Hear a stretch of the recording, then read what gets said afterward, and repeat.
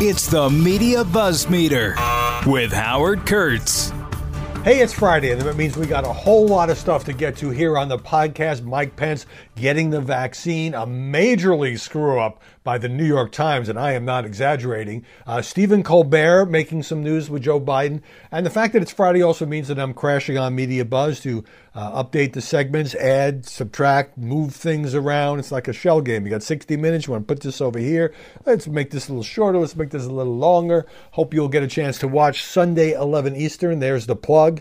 I start with a small bit of good news for the media business, because this is an era, especially with the coronavirus, where so many newspapers are cutting back, laying off, stopping their print editions, or only delivering the paper 2-3 times a week.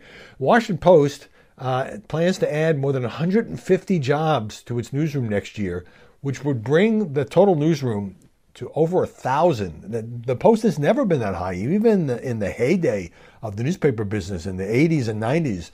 Everybody talks about the New York Times versus Washington Post competition, but the Times is a much bigger paper, which has always had, 1,300, 1,400 journalists or around that figure in its newsroom. Anyway, the reason the Post can spend this extra money under Jeff Bezos is that digital subscriptions, which is a really important revenue stream now in the era where not as many people get the printed edition of the paper and there's not as much valuable print advertising, digital subscriptions have tripled since 2016 to nearly 3 million.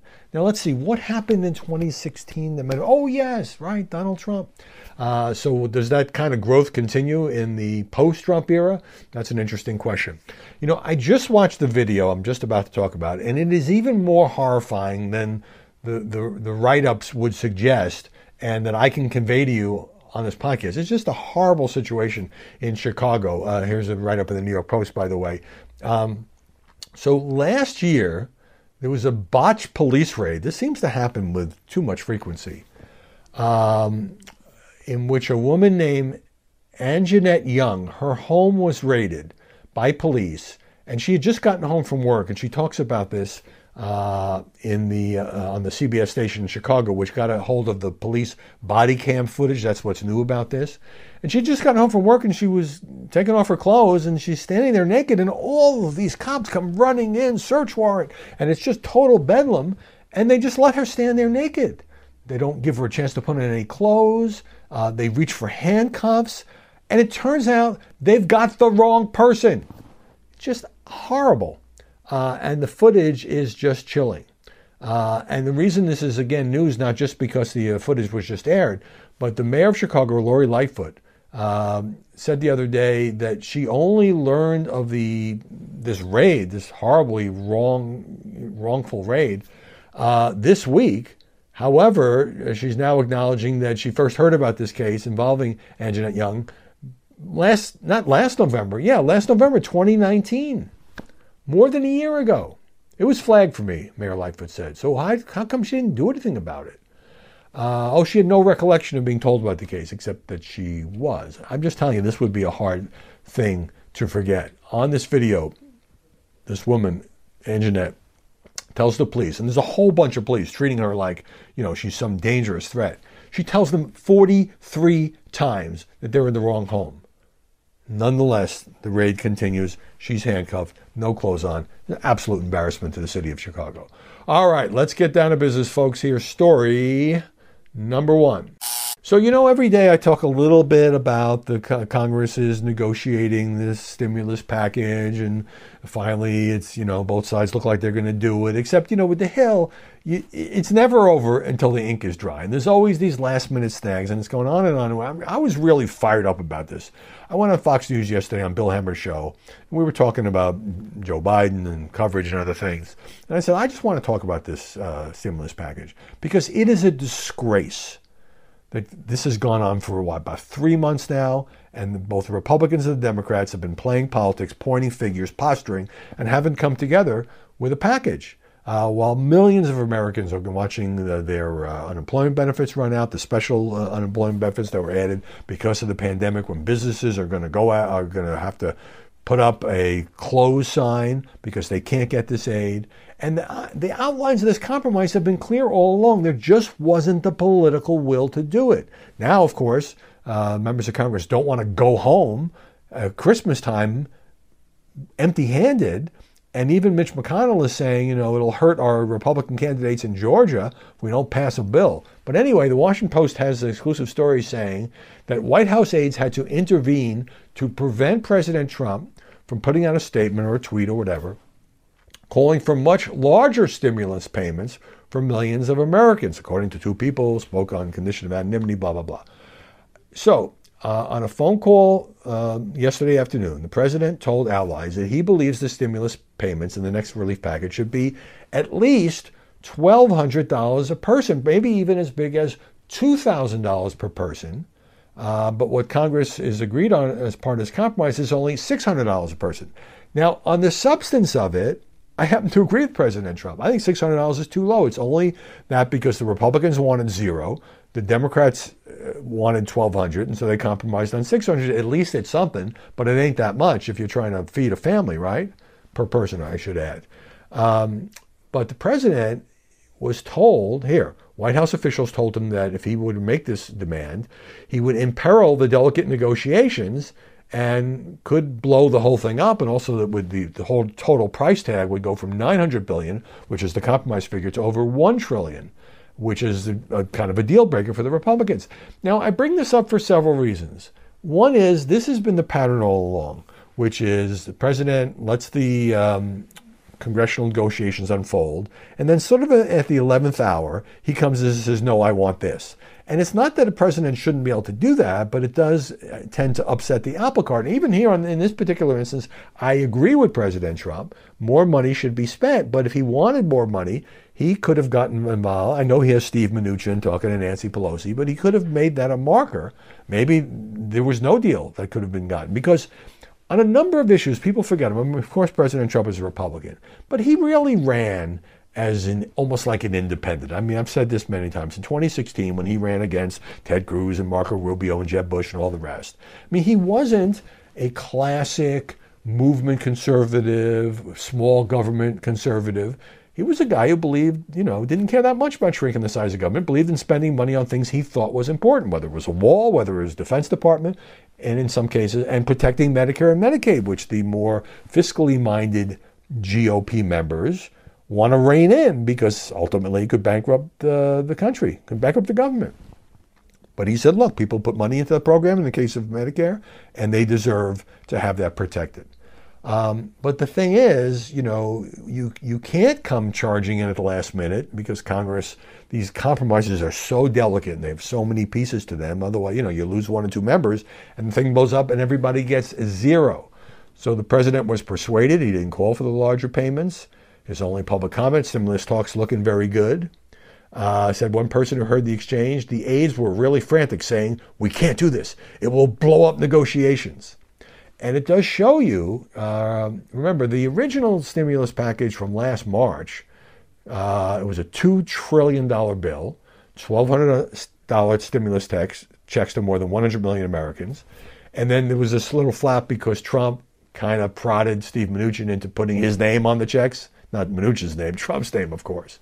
McConnell put out his own plan some weeks ago that contained zero stimulus checks. So at least the Democrats have gotten Mitch and company to $600. President at the last minute says, I want $1,200 or even $2,000. But, it just doesn't work that way. And there's a lot of instances where the president has blown up things because he decided he wanted it his way. But you got to get in there. Maybe not at the beginning. You want to let Congress sort of come up with a framework because otherwise you could just be endlessly spinning your wheels. But once it gets down to, before the final round of negotiations begin, if a president has a priority, that's the time, whether he does it personally or through the vice president, through his Treasury Secretary in this instance, you got to get in there and be part of the action. Now, I can't help but notice that most of the president's focus, most of his public comments, and by far the majority of his tweets have been about the disputed election. One can understand why looking at, we're just about a month out now from January 20th, well, that's very much on Donald Trump's mind. But, in a way, he could have gotten credit for this. It could have been, his final act in office to get lots of money to people who need it. But I don't know if he could have gotten the Republican Party to go along, as what even Mitch McConnell now acknowledges, he's a lame duck president. Nevertheless, interesting that this would leak. When you say it on a phone call, obviously, some people are going to tell that to reporters. Okay, story number 2. So it was live television about 8 Eastern this morning, and there's Mike Pence just wearing sort of regular shirt, rolled up sleeve, wearing a black mask, and he gets the coronavirus vaccine on live television. All the networks carried it. And he gave a little speech, and he said, "I didn't feel a thing. Well done." I guess it was the Surgeon General that gave him the shot. Surgeon General Jerome Adams also received the vaccine, and Pence's wife Karen got the vaccine as well. So, as the New York Times points out on Friday morning, this kind of ties in my first segment. President Trump was not promoting Pence's event, which his aides had asked all the television networks to carry it live. Now, why they asked him to carry it live? Well, one, showing Mike Pence, who is the head of the coronavirus task force, getting the shot, is a way of branding this as something that the Trump administration accomplished. Operation Warp Speed. But the president, his mind was elsewhere. What he was tweeting about 1 minute before the Pence event began, which he didn't mention on Twitter, the Russia hoax becomes an even bigger lie. So his thoughts were elsewhere. I think it's fair for the Times to point out that Pence got this shot, as he encourages other Americans to follow suit, 6 months after he wrote this opinion piece in the Wall Street Journal. I remember thinking at the time, this will not age well. The headline was, "There isn't a coronavirus second wave," Pence wrote in the Journal. And the Times also points out that this week, the Vice President hosted a holiday party at his residence at which guests mingled in an outdoor tent, that's at least it was outdoors, posed for pictures without masks, according to attendees. Now, Joe Biden is supposed to get the shot next week. Originally, Biden was saying, well, I don't want to get too far out there because we got to get the first responders, the frontline workers, and the people in nursing homes. And I understand that sentiment. But he's going to be the president of the United States. He and Kamala Harris, of course, should get the vaccine early. He's 78 years old. I don't know what he was thinking. I mean, I guess he kind of got talked into it. And of course we need to protect the current president and VP and the incoming president and VP. I don't think anybody, in fairness, is going to criticize that. Oh, by the way, Jimmy Kimmel told a really bad joke. Well, I don't think Pence should have gotten this vaccine. All he should have gotten was, a bowl of Clorox. Not in very good taste. I know he's a comedian, but not in very good taste. But this comes at a time when the vaccine, going back to this journal piece, no second wave, I mean, man, things are out of control. Another record was shattered this week, more than almost 3,600 deaths in a single day. Yesterday was 238,000 new cases. So at that rate, you're getting 1 million new cases, not even a week, but every 4 or 5 days.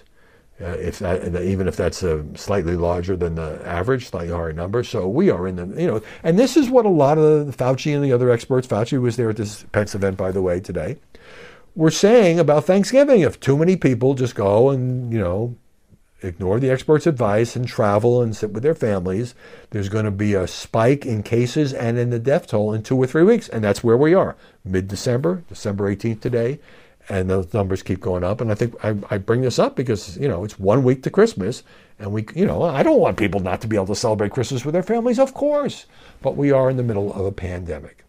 By the way, I have said repeatedly that while President Trump made plenty of mistakes, which I have talked about going back to February, in the handling of COVID-19, he deserves credit for Operation Warp Speed. But now there are some problems, and it's fair to point that out. Washington Post has a piece saying that officials in a number of states were told on Wednesday that their second shipments of the Pfizer vaccine, by the way, the FDA Advisory Committee just approved the Moderna vaccine. I'm sure the full FDA will follow suit, in the next 24 hours, and that will probably about double the number of doses that are able to get out there. But the states were told, or a lot of states were told, that we're drastically cutting your allotment for next week. And there was a lot of confusion about this in health departments across the country.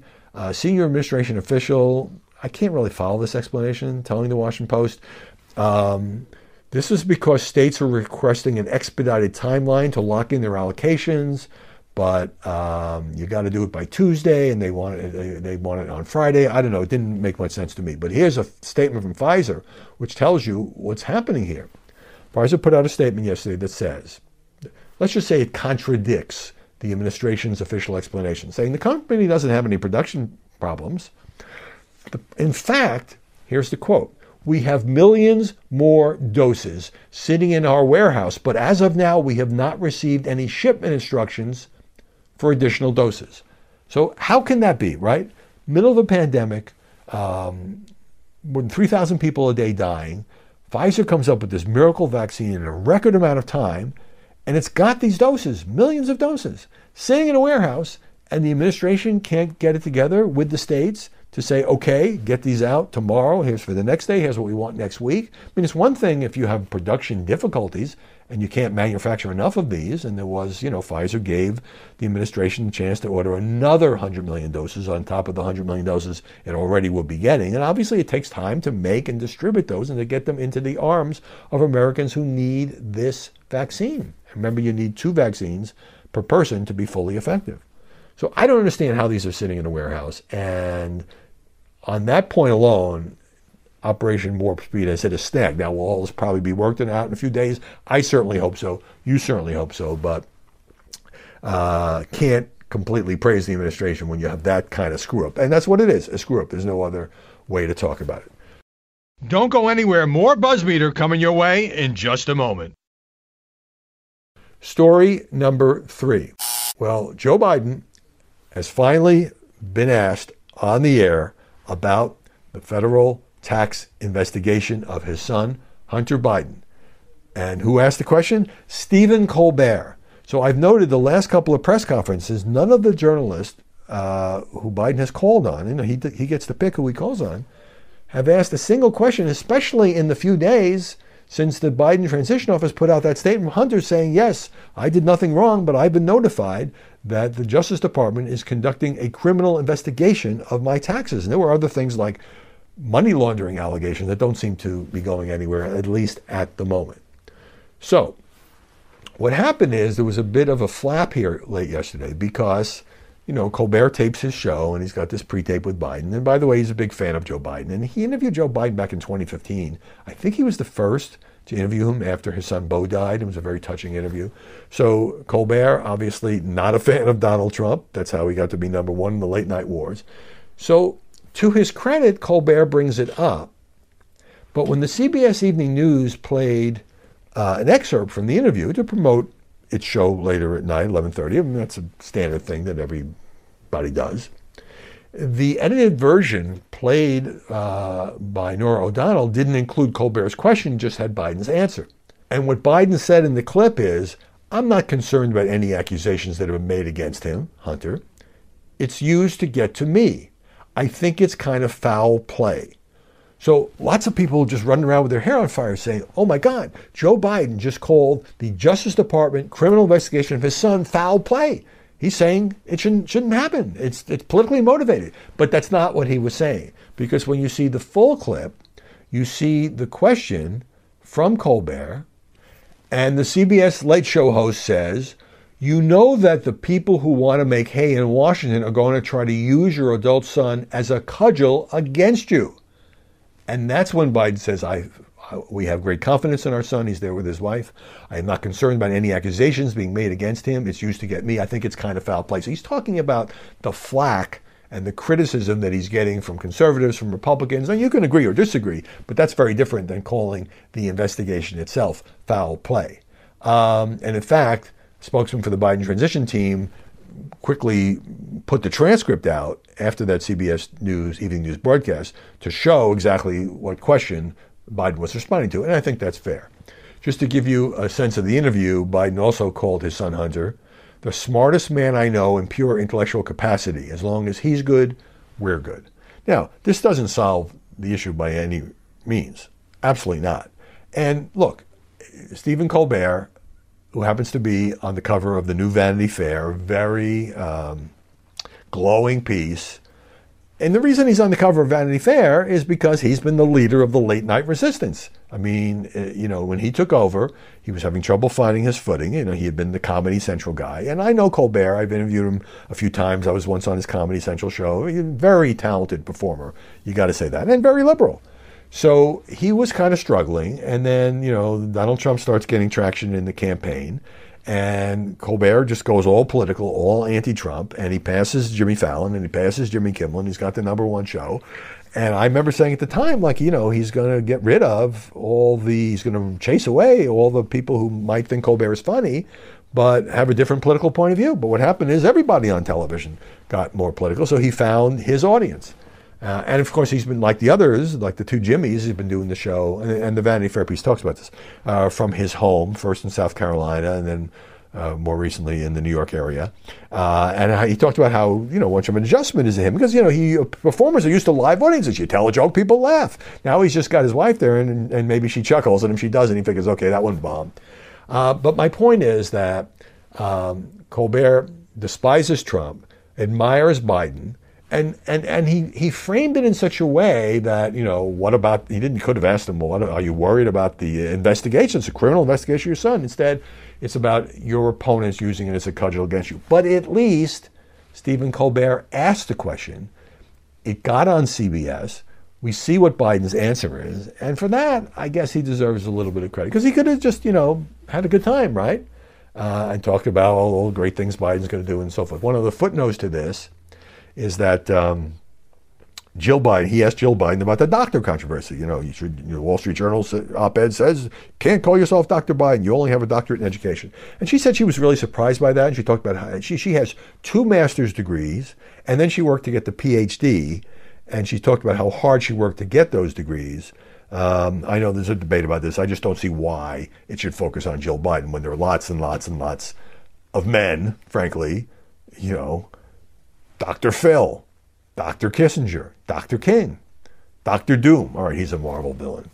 Related note here, John Harris in Politico has a piece about Biden maybe being too soft. He says, look, Donald Trump, he would sort of act crazy because it was a way of pleasing his supporters and pressuring rebels in his own party into submission. Why can't Joe Biden create a cult of personality? Well, Harris says there's 2 reasons. One is Biden doesn't have that sort of outsized leadership personality. Secondly, he's got an instinct for cult-like compliance isn't part of the Democratic Party character or tradition. And that's true too. So here's the problem. During the transition, says John Harris, Biden often seems as if someone put a kick me sign on the back of his suit jacket. The transition has seen several prominent Democrats openly carping about Biden's process and several of his decisions. It risks creating a dangerous dynamic for the incoming president. Biden's peril is that he is sending the message that there's not really a penalty for publicly pressuring him and is likely a benefit. In the national context, any president should wish to project a leadership vision that transcends party. So it's really true in the sense that when Biden has talked about, well, you're being pressured to hire an African American for this job or a Latino for this job, or, he just named a member of Congress who's a Native American to be the Interior Secretary. And maybe that's a great idea. But when people criticize Biden, Biden says, well, that's their job. The activists should criticize me because their job is to push me. And the political piece says, well, maybe that projects self-confidence, not weakness, not to be hypersensitive in the way that a certain other incumbent president is. But it could easily become a bigger deal, says Politico, than Biden wants. Biden wants to pass an agenda on pandemic rescue, climate change, expanding government's role in healthcare. And he's got a very narrow House majority, and it'll probably have a Senate Republican majority, or at the best, a tie that'll have to be broken by Vice President Harris. That's hard to do under any circumstances. So if he's being pushed and pulled in too many directions by his own party, then it's hard to be a strong president. He's not president yet. We'll see what happens. By the way, it's Congresswoman Deb Haaland of New Mexico who was picked to serve as the first Native American cabinet secretary of any kind to run the Interior Department. Washington Post says, by the way, I got to read you this Washington Post headline, because he also named somebody to EPA. With historic picks at Interior and EPA, Biden puts environmental justice front and center. That's the headline on the news story.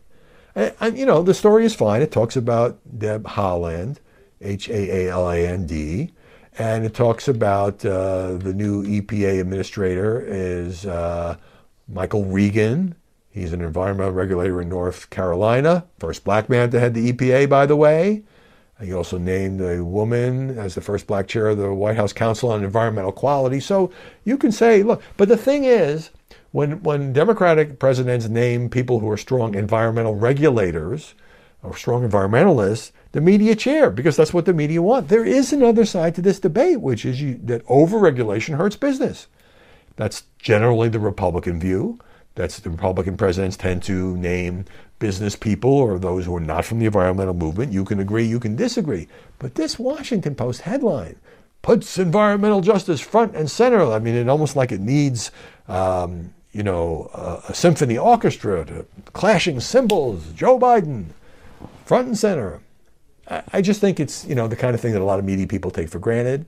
But that was a really puffy headline. Again, the story was fine, the headline not so much. All right, finally, I teased at the top, New York Times. This is serious business, folks. The New York Times has now had to retract a hit podcast series that it had back in 2018. The series was called Caliphate, and it was about a Canadian guy who joined ISIS, who became a member of the Islamic State, who supposedly participated in executions, and then he left ISIS, and he was kind of a defector, and he was at the heart of this podcast series. He talked to the New York Times. After doing an internal review, the New York Times has now acknowledged that there were serious problems with the credibility of this supposed ISIS defector. Now, here's Dean Baquet, the executive editor of the New York Times, telling NPR in an interview, "We fell in love with the fact that we had gotten a member of ISIS who would describe his life in the caliphate and would describe his crimes. I think we were so in love with it that when we saw evidence that maybe he was a fabulist, when we saw evidence that he was making some of it up, we didn't listen hard enough." Well, good for Dean Baquet, because the Times does not only have its own story retracting this, but he does an interview with NPR. He also did an interview with his own podcast that's supposed to go up today. He blamed newsroom leaders, including himself, because, when you're the top guy, you say, well, these other people, they weren't careful enough. He said that the whole thing should have been scrutinized in a much more aggressive fashion by the upper levels of the newsroom. Quote, Baquet, "We did not do that in this case, and I think that I or somebody else should have provided the same kind of scrutiny because it was a big, ambitious piece of journalism, And I did not provide that kind of scrutiny, nor did my top deputies with deep experience in examining investigative reporting." Now, why did all this happen? Because back in September, Canadian authorities arrested this guy. His name is Chowdhury. And they charged him with perpetrating a terrorist hoax. So since that happened at the end of September, and the Times put an editor's note on this, saying a history of misrepresentations by Chowdhury, no corroboration that he committed the atrocities he described in the Caliphate podcast, did not meet our standards for accuracy, you think? So because the Canadians arrested this guy and said basically he makes stuff up, the New York Times conducted its own investigation. It took a while. You want to get it right. And this is the biggest time screw-up in a long time. It's almost on a par with Jason Blair's story, of serial fabrication and plagiarism that I exposed back in 2003. This is bad stuff. I do want to say the New York Times did the right thing. Never should have allowed this to be broadcast or published. Did the right thing in owning up to its mistakes and in not pushing off the blame on some, C-level editor. Dean Baquet said, I should have done a better job. We should have done a better job. And the Times should have done a better job. And guess who loves it? Donald Trump, who says, they do this to me all the time, in a post on Twitter. Well, we got the weekend coming up. I hope you have some good plans. Hope you'll find time for Media Buzz Sunday at 11, or at least watch the segments online. Hope also you will subscribe to our podcast here. And as I've been saying all week, you can do it on Amazon Music or Spotify or Apple iTunes. You can leave us a comment there as well. We'll see you back here Monday with more BuzzMeter.